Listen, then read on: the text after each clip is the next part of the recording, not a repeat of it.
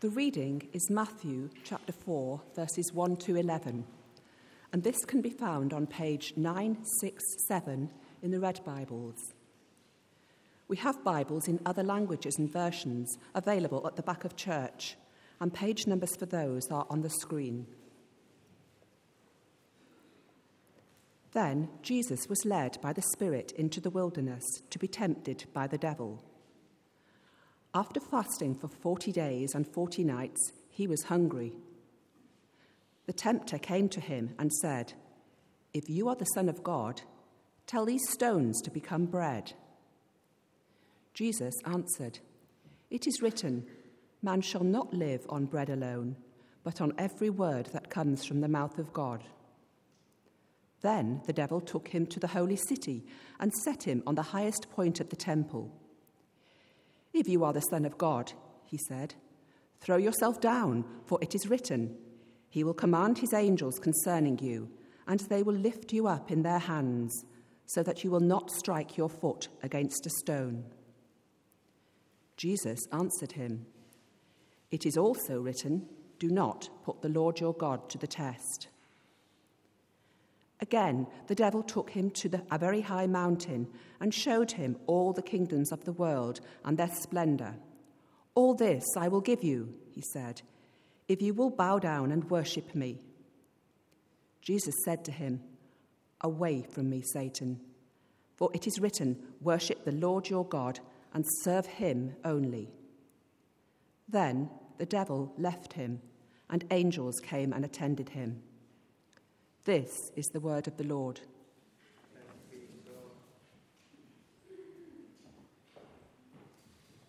Thanks, Nikki, for reading that passage to us.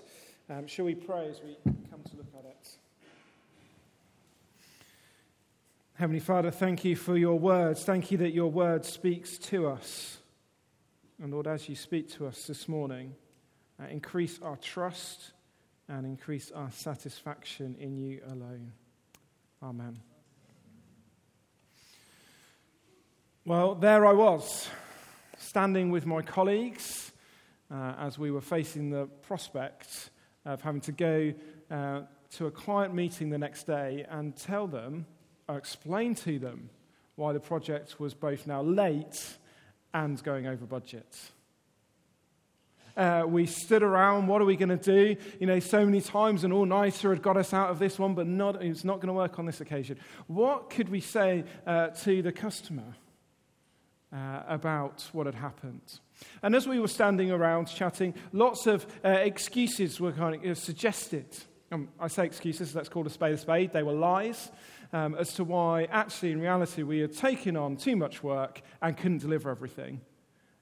But what are we going to go and say to the customer? And as I was standing there, knowing that I'm the one who's going to be actually in that meeting the next day, a sudden thoughts came into my mind. It sort of started my stomach churning, my hands a bit sweaty.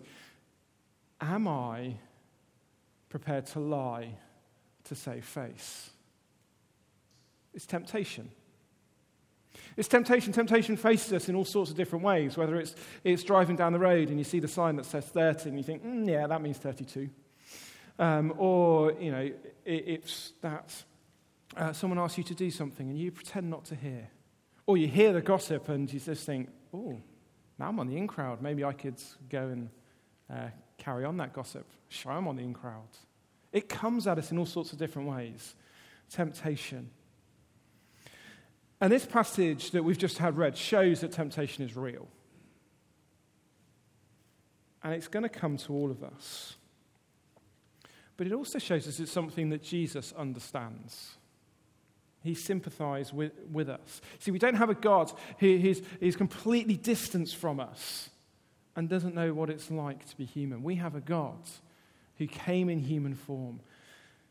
If anything, at the very least, this passage proves to us Jesus' humanity. But I actually want to say it shows us more than that. Not only does it show his humanity, it shows that Jesus is the only faithful human. The only faithful human. Matthew's writing his gospel to show how Jesus fulfills all the Old Testaments, even the smallest bits. And so here he's both reminding us how Jesus is better than what's come before, but also he's the fulfillment of all the prophecies that have come before. He's just that type of king that we should be expecting. But as we think about how Jesus is better than what's come before, we first of all need to see that Jesus succeeds where Israel fails. Jesus succeeds where Israel failed. Now, to see this, it helps to spot a pattern that is there at the start of Matthew's gospel that fits the first half of Exodus. So if you've looked at Exodus before, you'll know the great climax of the end of Exodus is God being with his people. Matthew starts and ends his gospel, as Steve was telling us last week, with God being with his people. And there's this pattern to the start of the gospel. Now, if we look at it in terms of Exodus, it starts off in Exodus with Pharaoh trying to kill all the Israelites' children. But God protects his chosen one. He protects Moses. Then, after the terrifying 10 plagues, the Israelites leave Egypt. And they do so through the water of the Red Sea. Those two great pillars of water that God parts for them to walk through on dry land. He saves them. And as they get through, saved from this slavery, they're led into the wilderness where they're tested. Actually, they both test God in their complaining and grumbling, and God tests them to be faithful to his words. And then it moves on to God giving Moses the law at Mount Sinai. And they are told how they are to live in relationship with God. Now, there's a pattern for the first half of Exodus. Now, follow that pattern for the first bit of Matthew. Matthew begins with Jesus being born, and then King Herod wanting to kill all the children in Bethlehem. But God protects his chosen one, Jesus. Jesus' family escaped to Egypt, and then once Herod's died, they leave Egypt as the prophecy foretold. So he leaves Egypt. At the start of Jesus' ministry, he is baptized by John the Baptist. That's in the chapter before what we've just read. He goes in the water and through the water. Then, as we've just read, he's tested in the wilderness. Not for 40 years, but for 40 days. But there's still the same sort of testing. And then, as we'll see next week, Matthew records Jesus giving the Sermon on the Mount, which is him showing the extent and his fulfillment of the law. There is a similar pattern going on here. And so as we focus this week on the testing in the wilderness, we are seeing how Jesus succeeded where Israel failed. Because Israel, when they're in the wilderness, they grumbled, they complained, they asked God for food, they asked him to keep providing even though he's shown he would. He had rescued them from Egypt, rescued them from slavery, and yet they wanted to go back. They didn't trust God. And yet Jesus in the wilderness, as we've just read, he was faithful. He faced similar battles, but he didn't give in to the temptations. He was hungry, but he trusted his Father and remained faithful. And so let's think about what Jesus' success means as we look at these different temptations. You need Matthew 4 in front of you, page 967, if you've closed your Bibles or just want to warm up your fingers, flicking around a little bit. Because we not only will see his success, but we'll see what sort of king that Jesus came to be. John the Baptist in chapter 3 has just baptized Jesus, and he's also been saying that repent, for the kingdom of God has come near. And as we're reading the gospel for the first time, having heard of Jesus' birth being God with us and the kingdom of God coming near, we're wondering, well, what sort of king is this going to be like? Who can bring God to us, who can bring heaven near? You see, many Israelites were expecting this kind of swashbuckling superhero-type king who would come and get rid of the nasty Romans and restore the glory of Israel. But straight after the words, chapter 3, verse 17, "This is my son, whom I love. With him I am well pleased." Straight after God says that, Matthew records Jesus' temptations. Not a sign of strength, a sign of faithfulness. And if you look at verse 1 of chapter 4, it's no accident that Jesus is in the wilderness. He has been led there by the Spirit to be tempted. And just say, this isn't God being cruel. This is God leading him there so that Jesus, as Hebrews said, would learn obedience. Jesus would live out that humanity and show his faithfulness through the testing he receives. But whereas Israel failed, this God-man, Jesus, he resists all that the devil throws at him because he knows there's something bigger on offer than what the devil is tempting him with. So Jesus' success is more than physical need. That's the first temptation in verses 2 to 4. So look at verse 2. After fasting for 40 days and 40 nights, he was hungry. Yeah, I'd be hungry. I'm hungry after 40 minutes. Let alone 40 days. Verse 3, the tempter came to him and said, if you are the Son of God, tell these stones to become bread.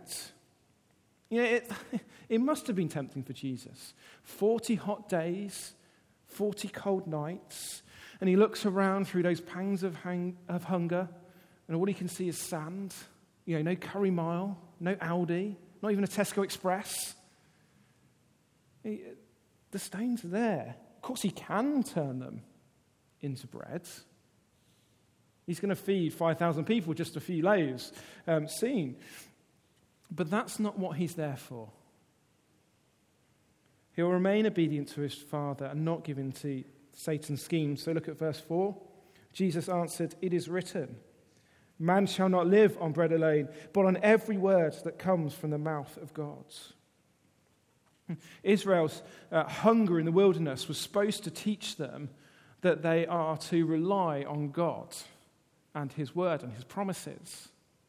But where they didn't and they grumbled and they complained, Jesus takes that truth and lives it. And if you think about it, how many people in the world today are living by bread alone? No consideration of anything spiritual. And they seem to be living well. But that's not where they're destined. And yet, how many people in the world today are struggling to find physical food and yet have God's word and are living a far more fuller life than those who have plenty? See, of course we need physical food. We can't ignore that. But physical food will only help in this life. God's word, the spiritual, will go on into eternity. And that's why Jesus' mission is more than just physical needs. He could have come and dealt with all our physical problems, but that's not going to help us into eternity. We need someone who can come and sort that spiritual problem. And can I say, for all of us, we mustn't let the physical, as important as that is, and all the things that happen in our life, but we mustn't let that take so much of our time and energy that we forget the spiritual. That we forget that we need something to get us into eternity, and that is Jesus.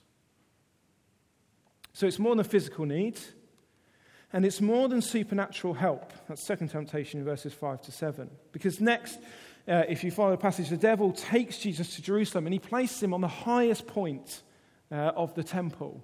Apparently, between that highest point, below there was a deep ravine which made that gap huge. And at the top of that point, the devil says in verse 6, if you are the Son of God, he said, throw yourself down, for it is written, he will command his angels concerning you, and they will lift you up in their hands, so that you will not strike your foot against a stone. See, now even the devil is using Scripture to try and tempt Jesus. God isn't going to let you die. Just throw yourself down, let the angels come and rescue you. It's kind of a bit like, isn't it, Superman swooping in whenever Lois Lane is falling off a skyscraper, which she seems to manage to do quite a lot. But Jesus knows what's going on. The devil's quoting Psalm 91, and that's not the way that the psalm was written. The devil's manipulating the scriptures to try and cause someone to sin, just as he still does today. Psalm 91 is a promise that God will help his people who suffer. But it's not. It's got to be balanced with other passages of scripture. Christians will suffer. And it's certainly not a command to put yourself in harm's way so you would see God rescuing you. And so Jesus replies in verse 7. Jesus answered him, "It is also written, do not put the Lord your God to the test." You see, that's exactly what Israel did. Jesus is not going to do. Again, of course, he could have called in legions of angels to rescue him. In fact, you see at the very end of verse 11 that the angels do come and attend him once he's been through these temptations. But that wasn't the plan now. You see, Jesus had a perfect unity with his Father, and they'd come up with a plan that they were going to stick to. And that complete unity means he's not just to come in with a supernatural assistance. He had to pay the price. He had to do what was required to rescue. The Father's plan must be completed. So it's not just supernatural help. And it's also more than conquering power, the third temptation in verses 8 to 10. See, this final temptation, the devil shows Jesus the whole world. It's probably some supernatural vision of the whole world and showing all the splendor. And the devil offers him all that if he would just bow down and worship him. I mean, it's a great opportunity. That's where Jesus rightly should be, king of the whole world. But there's a huge problem, actually, in what the devil's doing. See, the devil, as you see in verse 8, shows the kingdom in all their splendor, but he's masking a problem. It's a bit like someone who goes to buy a car. You walk up to the car, it's all nice and shiny. It's got that kind of sporty look that you like. You think, wow, this is a good car. You open the door, it's nice and smooth as you open that door. You sit in the seat, you turn the key, and the engine just splutters, and nothing really happens. Suddenly what looked good becomes absolutely useless without the working engine.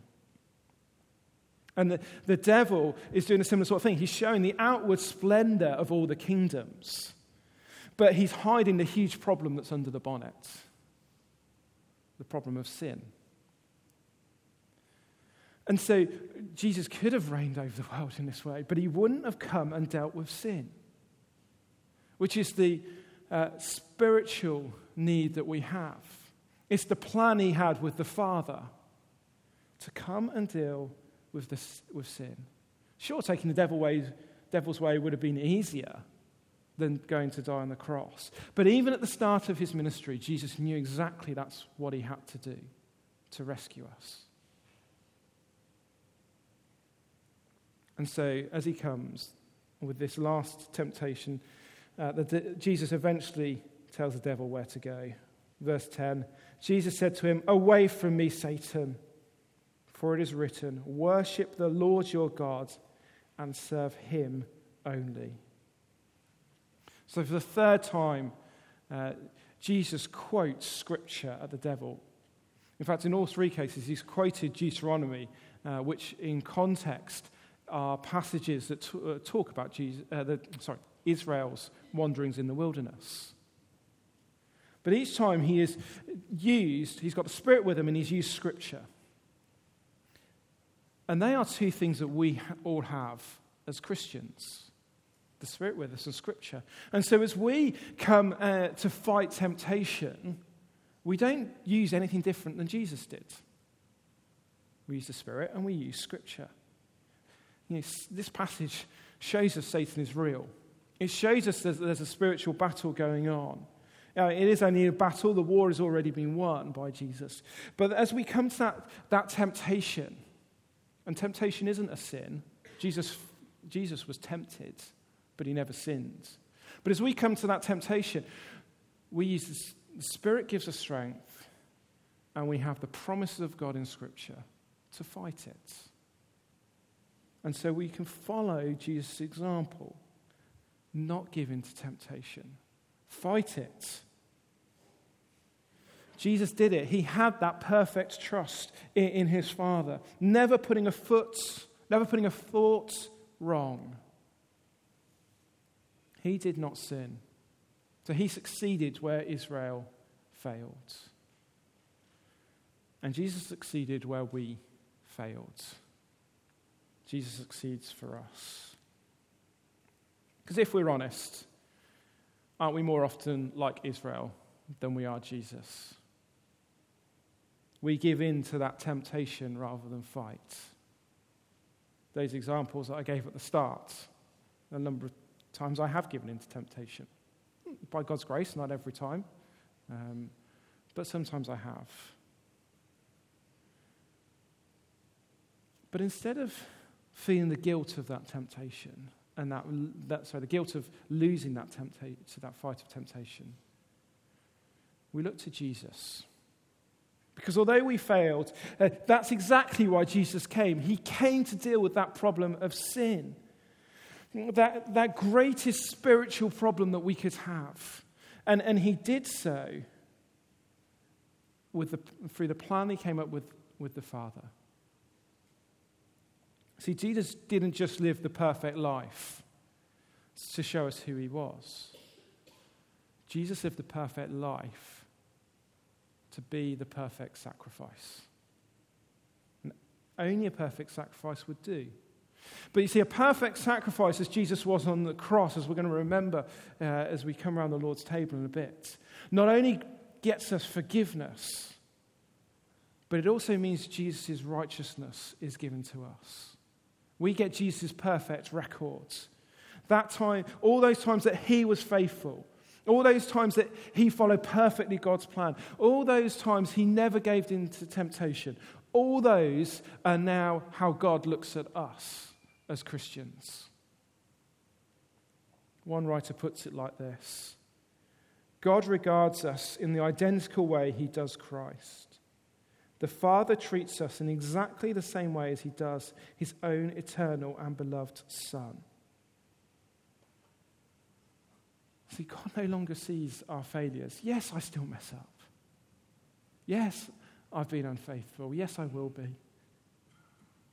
But because Jesus' faithfulness, as God looks at me, he sees Jesus. He sees that perfect record. That's why Jesus had to come in humanity. He knows what it's like to be human. He knows what the temptation is. But he is also, as well as God with us in that, he is God with us as a sufficient, perfect, full sacrifice. And because he was faithful when we are not, God now looks at us and sees utter faithfulness. What a Saviour. God with us. Shall we pray? Heavenly Father, we thank you for Jesus' faithfulness. Forgive us for the times that we have been unfaithful and we've given in to temptation. Thank you that Jesus never did that. Thank you, his life without sin made him the perfect, sufficient sacrifice. And say, Lord, we thank you that because of his work, when you look at us, you now see him. Amen.